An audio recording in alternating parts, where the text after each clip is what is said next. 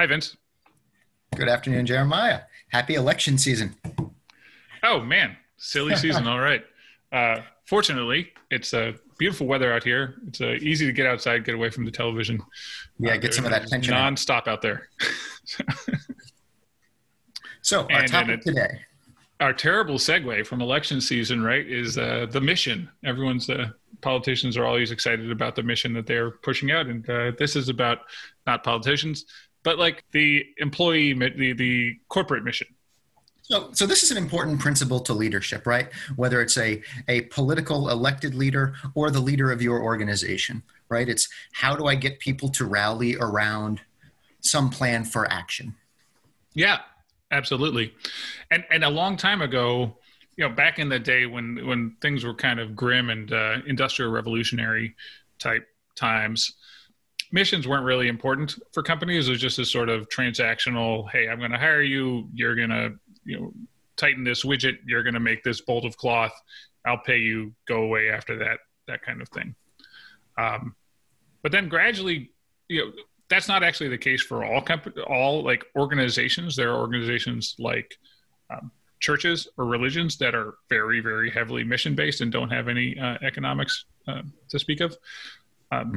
But gradually people began to realize that there's this sort of like Maslow's hierarchy of needs, where once you've been fed and once you're safe and things like that, you're looking for a greater sense of purpose to your life.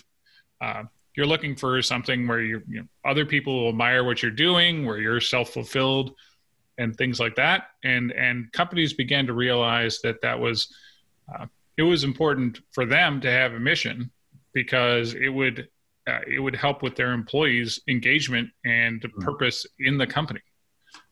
There's like a really like a dollars and cents kind of consideration here, that employees will work harder and longer and better if they believe in the mission, if they have a sense of purpose. Obviously, the various religious types, they don't get paid a lot, but they work really hard to fulfill their mission and that kind of thing. Right. So to restate, right, there's a human need, right, to find meaning in work, and that we work harder and do a better job of the things that we care about. And organizations have realized the need to exploit that tendency and to use it for their advantage. Yes, exactly. And it's sort of exploiting both ways, right? People like to work for companies that they admire, that they feel good about working for. So it's definitely a both way. Right. So we have that intrinsic motivation, and it's best, right, when that aligns with what the employer is also trying to do. We are happier when we're, working for something that we actually care about, and the employer's happier if they have employees who really care about the same thing they do. And there's all kinds of statistics about this, right? As employees become engaged with the company and engaged with the purpose of the company, they're going to be massively more higher performers. They're going to stay with the company longer. They're going to be able to sort of get their friends to come to the company. All those types of things that are extremely beneficial to the corporation succeeding in any particular way. The other thing, though, is that because everybody wants a glowing mission and a glowing sense of purpose that their employees can rally around, employees are fairly cynical about this at this point. Every time you get, I think you were telling me the other day, every time you get a new CEO, you're going to get a new mission with the CEO. The CEO comes in and kind of redoes the mission for the company, things like that. That's right. So I think of like the classics in the technology industry, right? Like Steve Jobs, right? Trying to help his employees feel like they're making a dent in the universe, right? That was like the creation of the Macintosh and even the Lisa, right? These were like critical and pivotal stories. And that mission was there to motivate those employees and also, right, to demand this like crazy crunch mode work for long periods of time. Yes, people are inspired. They will work hard for the mission. I think currently Amazon is kind of famous for attempting to inspire people to this mission of customer first attention. And as a result, they're expecting an enormous amount of customer obsession. Customer obsession. That's the word. Tesla is another great example currently, right? The mission to like change how the world uses energy, right? To help us prevent this amazing collapse, right? And they have no problem like steamrolling their own employees to do that. I could absolutely believe that. I didn't know that about Tesla, but I mean, if SpaceX wanted me to volunteer to fly to Mars for free, I would do that, which would provide them an enormous amount of benefit, except they'd have to support me with life support. SpaceX, right? They're actually notorious for not paying all that well and demanding crazy hours, right? Because, you know, people like this mission, and if you want to be a part of this, you better work your ass off. Yeah, absolutely. So really working that advantage in spades in that way.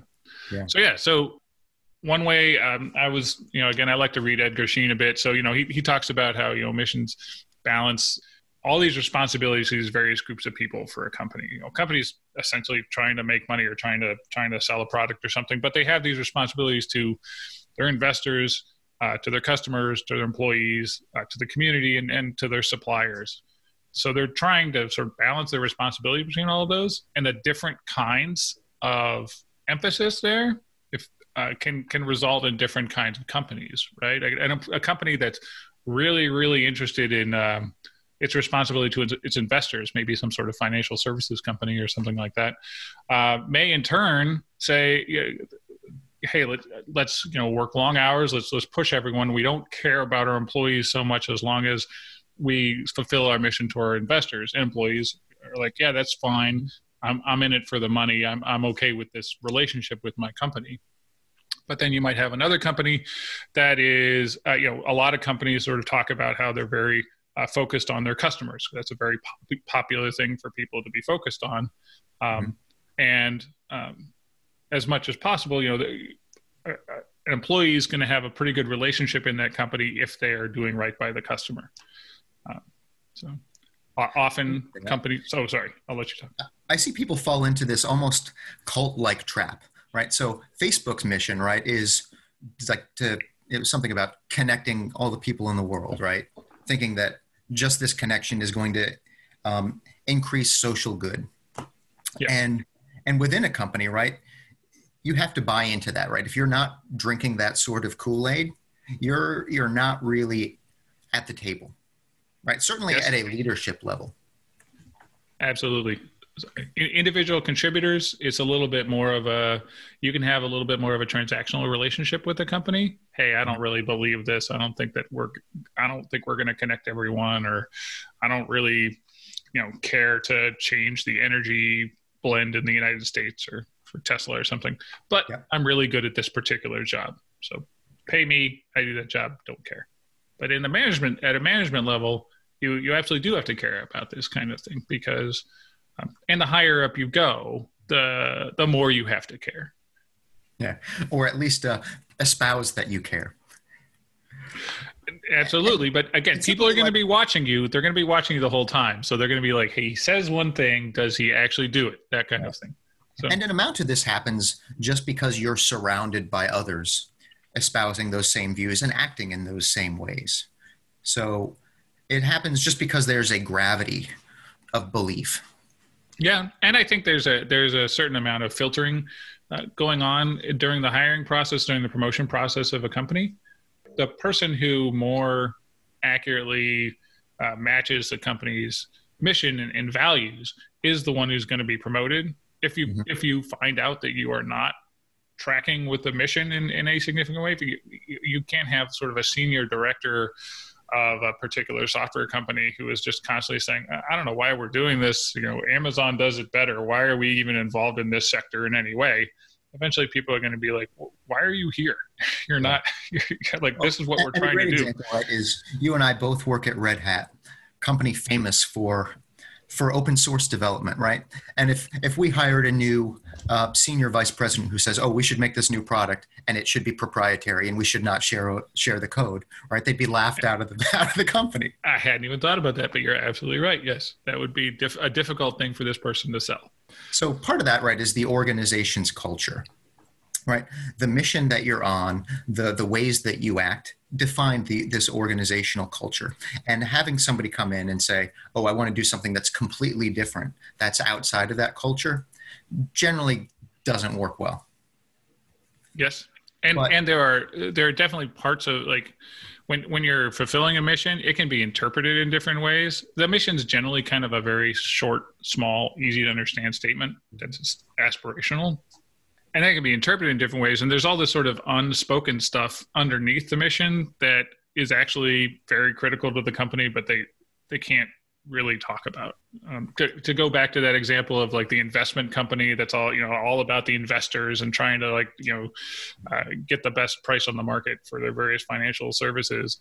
They may also have like a community responsibility. They may be a really big company and have a community responsibility in all their communities they're in, but they don't like to kind of advertise that to their publicly, because they want to look all hard-nosed and really critical about their the market choices. But they know that they have to play well in the community, otherwise people get enraged at them. So they don't want anybody to think they're distracted from making money. Right. Yeah. So it is. There are definitely explicit things that people advertise in their mission statements, and then implicit things that they're like, we also have to make sure we do this. Another great example is taking care of their employees. Right. You can say that you're extremely customer focused. Every company wants to be extremely customer focused, but a lot of a company's competitive advantage is in their employees, and like how much do they pay attention to taking care of those employees and making sure those employees are happy and in good health versus I'm going to make some market decision which will cause this entire division to get we're going to have to just close down this entire division because of market forces, and I'm going to be ruthless about that because I'm customer focused. Well, so let's talk about this, right? So you just laid out a couple of points, which almost every company has in their mission, values, purpose, whatever, right? Pillars, whatever they call them in your organization, right? It's customer focus, it's caring about our employees, and it's caring about our community, and usually making money.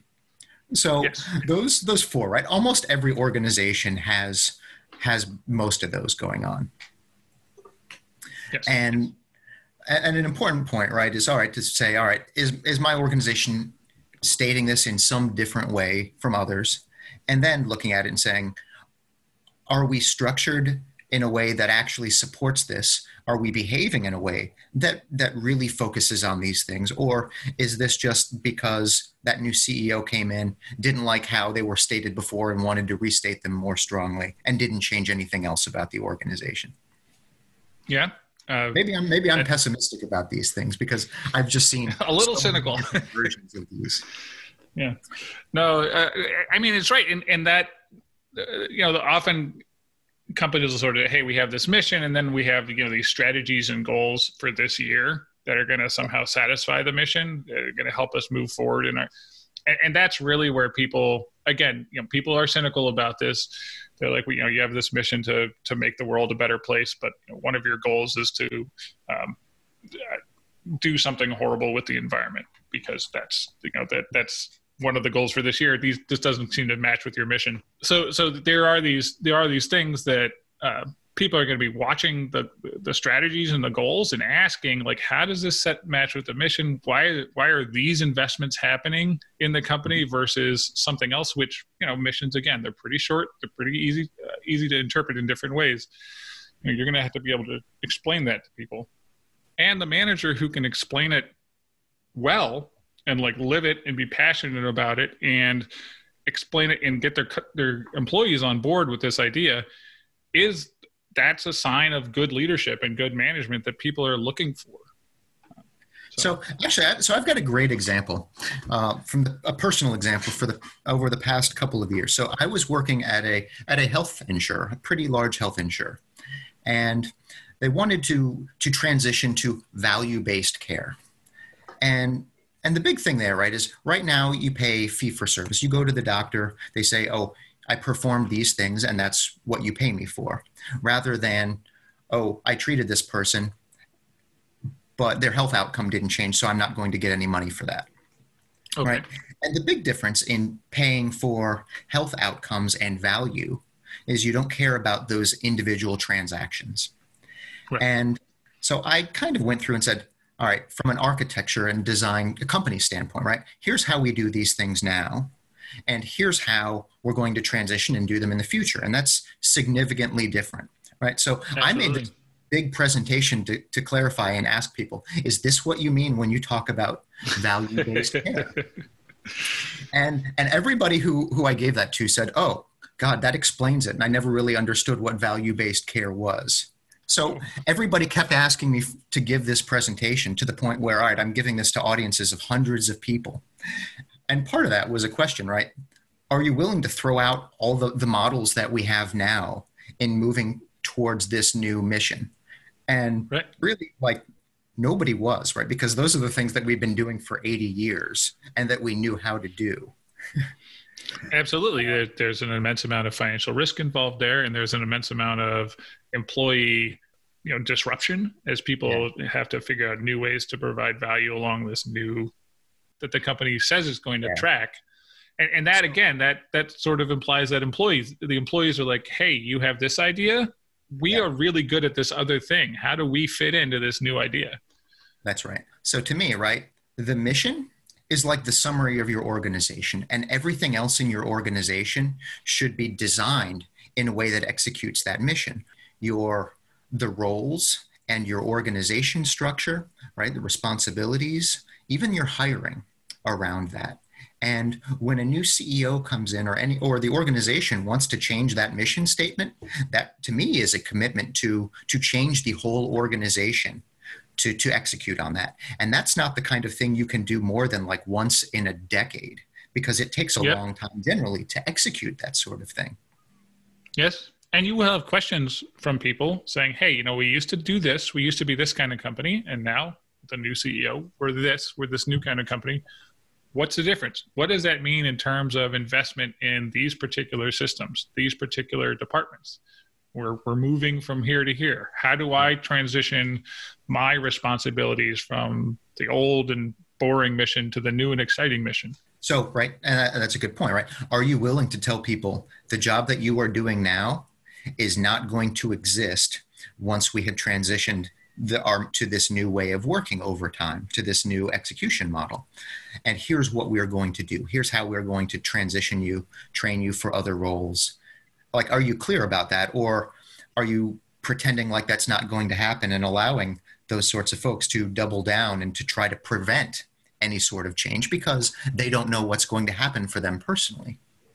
Absolutely. And there's a lack of trust in there that is very important. If you're not talking to the employees about this kind of change and how it's going to affect them, they're not necessarily going to trust that you know what you're doing or have good intentions to them, one of those two things. And they will, as much as possible, react in a way that is to their interests rather than to the company's interests. You want those two interests to align. If the employees begin to feel that there's a split there, well, it's pretty obvious where they're going to go on that split. So this is interesting, right? Because the mission statement and the purpose usually end up coming top down. It's usually just the executive team goes away for some nice retreat and maybe brings McKinsey or somebody else, pays them a lot of money to help them develop materials around this stuff. Then they present it to the company and everybody has to go through mandatory training, right? Yes. And the idea is that these things trickle down. Not every organization does it that way. Sometimes they will start to put this out and say, what do you guys think? Everybody question this and help us refine this, which is a nice model for that. But ultimately, it's not every employee that defines what the mission or the purpose is for the organization. So at some point as an employee, right, you're told what this mission is. You may have had some amount of input to it, but the next employee is going to come in and this is already going to be set. So, yes. So going into an organization, you really should look at that and say, and question, right, is this something that I believe? And then start to look and say, all right, is the organization really executing on this? And if that's not the case, if these are things that you have problems with, at a lower level, at a sort of a team manager level, it's not a big deal. You can probably get away with having a differential there, but the higher up you go, the harder that's going to be. But it is, to some extent, you do have to interpret this information, this goal, this mission, and these goals to your employees. Hey, this is what we're talking at the high level. This is how it applies to you in particular, and that can be tricky. You may even say, hey, of these 4 5 goals, right? We actually can do 3 of them. 2 of them don't apply to us, or I disagree with one of them. You can, again, do that at like the lowest level, but the higher up you go, the harder it is to actively disagree with the mission of the company. That's also like a differential as people get promoted out of like a member of a team, an individual senior member of a team, to a manager, right? That's a huge, like often teams will be in a situation where they're pretty cynical about this kind of stuff. They kind of don't care what's going on with the mission. Like they're just trying to like, you know, get their own personal skills upgraded and kind of, you know, cruise forward in their careers. And you know, their labor and management has these ideas that don't really apply to them. But as you cross that boundary from being an individual contributor to a manager, that attitude that you may have had in the past stops being acceptable. And it can be a difficult transition for someone who was promoted through the ranks to transition to that side of things. And it is an expectation that they will toe the line and sort of support the company mission.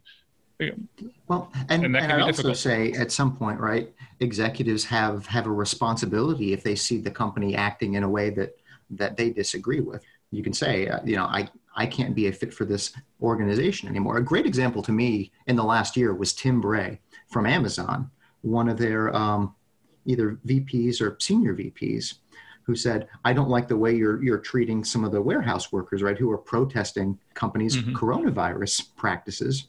Right. And, you know, made public statements about that and left. Yeah. That's a classic one in tech. And anybody who hasn't read through some of that, I'd encourage you to over the last year. But I mean, that's a pretty brave move. Right. And this guy as employees, right, do we have the responsibility of holding our company accountable to the values that it has espoused? And when we see actions being taken that are against that, what do we do about it, right? Are we willing to put our jobs on the line? Are we in a financial position to be able to do that? Is a major question, right? That's part of that aspect of leadership. If you're leading a group of people who trust you to do the right thing, that's why they're there. And the higher up you are in the leadership, the more visible your actions and your ethics are to the people below you. And if you can't match that, what the company is doing, up with what you believe is the right thing to do, people are not going to trust you as a leader, and they're not going to. The cynicism is going to get worse. The lack of engagement is going to get worse. One other thing about this that is kind of funny is, again, with the managers sort of interpreting missions down to their teams, it's absolutely different in different countries. The way these things get interpreted. And it's different in different subsidiary companies. They might have multiple missions that they have to, and that's probably like a totally different topic of sort of being in a subsidiary to a major company. But it is like, we're definitely talking about this from a US centric standpoint in terms of culture. And, you know, the companies I've worked for have all been US, I believe, all been US companies. So those missions tend to espouse values that are very popular in the United States, right? That's true. And if you work for a company where the headquarters are in a different country, it may be difficult to explain the mission to people in your country who are like, this does not align with what we think is the right thing to do. So there's nothing in your company's mission statement about supporting the Communist Party? No. Not yet. Not any company I've worked for so far, but that could be in my future. Okay. So I'll have to find these podcasts and delete them. So, you know, an interesting question for me, right, to ask anybody I talk to, right, is, could you actually say what your company's mission statement or purpose is? And 85-90% of the time, you know, no. It's pretty rare to actually find somebody who can say it verbatim. Now, to say the intent of it, that's a little bit different. I think more people can say what the intent of it is and whether they agree with that intent. Yes. And that is something that, again, you can sort of talk to your employee, like you're trying to get people engaged, trying to get people to have a purpose to come into the office, to be excited about it, they're going to have ideas, right? Hey, how does this idea fit with our larger strategies? And employees may be like, I don't like, yeah. I just have this idea to use this particular database that I think is cool. What are you talking about? you're like, every company, right, does employee surveys these days. And I would love it if employers all asked like a multiple choice question, which was select which is our company's mission statement, and to put your company in there as well as like your competitors in there, and see which of your employees, like what percentage of your employees can actually pick out your company's mission statement versus your competitors. That is a great idea. Add additional questions, which is, all right, here's a scenario. Is this in line with our company's values, right? Can we take on a contract that detects and tags names to faces that we see out in a public webcam, right? Can we do that? Is that evil? That famously not part of IBM's mission anymore. Right. Or you could put the mission through, Google Translate and, translate into Arabic and then translate it back into English and be like, which one of these is our actual company mission? Right. And I think really that's important, right? To see, is the company communicating this well to employees? Has it really sunk in, and do people believe it? I think the higher your employee rate is on answering that multiple choice correctly, right? On detecting which is your mission statement, the better you've done, at least in terms of selecting the right mission and purpose for your company and communicating that to employees. Another thing you could talk to your employees about is how the metrics and the things we're measuring as a team for individually or for our particular product, like how that aligns with the mission, right? How that aligns with the goals. Why are we measuring these things as opposed to something else? Why is Facebook measuring connections as opposed to ad impressions or something like that? Well, they're probably measuring both. Right? From a management standpoint, it used to be that everybody would define their KPIs, their key performance indicators. And we've really moved to this OKR model, which was I think famous out of Google, and John Doerr wrote a good book about it, right? Objectives and key results. And the important point in those is that they have to cascade from the company's mission and values actually down to the team level. Right, because people are definitely noticing this problem. The missions are very attractive for companies, but how do you actually get this interpreted down to the people who you're trying to inspire to actually do a good job? And it's very difficult. And I would say very few companies have actually cascaded those high level espoused values down to actual team objectives and team metrics. Yeah, I don't know if I have ever seen it go all the way down. I mean, I definitely see the goals, and then the goals get reinterpreted the further down the divisions you get. And then you end up with SMART goals that the employees are supposed to do. Well, ours are being tuned up for next year to actually get closer towards that full cascade. So we're getting there. I know this again, like there's a little bit of cynicism here, right? Oh, great. This is this management tool of this. And I agree with it. Like I understand why it's happening, because it's sort of mathematically perfect. If you can get all these things to add up together into the final pyramid, then that's good. But it is a management, an exciting thing that management likes to talk about. But that's actually even there, right? An important question, right? Is, does your organization's culture and does its mission allow its employees to question these things? Are they allowed to be cynical and to voice those sorts of questions to get to their own understanding of these values, or are they just supposed to remember whatever it is and repeat it without questioning, right? And without questioning. Yeah. And without questioning the way teams practice those sorts of things. So I think, to me, that's an important point. I wouldn't want to be in an environment that didn't let me ask those sorts of questions or that intimidated me from doing so. That is very much, it seems, a sort of a modern Western sentiment in how employees are supposed to relate to their companies. Obviously, 200 years ago, some employee is not going to question what their boss tells them in some factory in New Hampshire or something. And in certain countries across the world today, that kind of relationship between employees and their company is probably greatly frowned upon, that they're just supposed to do what they're told to do. But definitely we have that advantage here where we live. And I appreciate it. That's right. So certainly it'll be interesting to see how some of those things change over time at a global level. Yeah, definitely. We'll have to see how that goes. But I think we've mostly covered what we wanted to talk about. The idea is to sort of just generally talk about how you're going to translate. The guys at the top, they have the idea and they have the money and they want to get stuff done. And you as the manager of a team or the manager of a group of teams have to figure out how to translate that down into actual action and take that inspiration from the probably fairly charismatic CEO that's at the top of your company that has this cool idea and somehow translate it.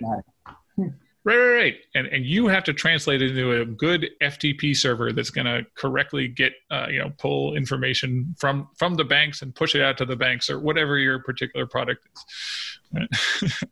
Yeah.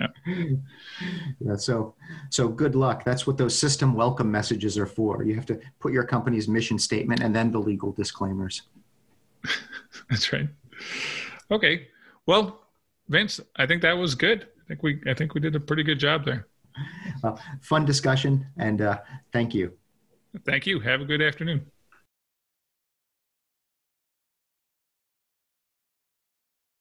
If you like the show, please show us some love on the Apple Podcasts and share it with your friends.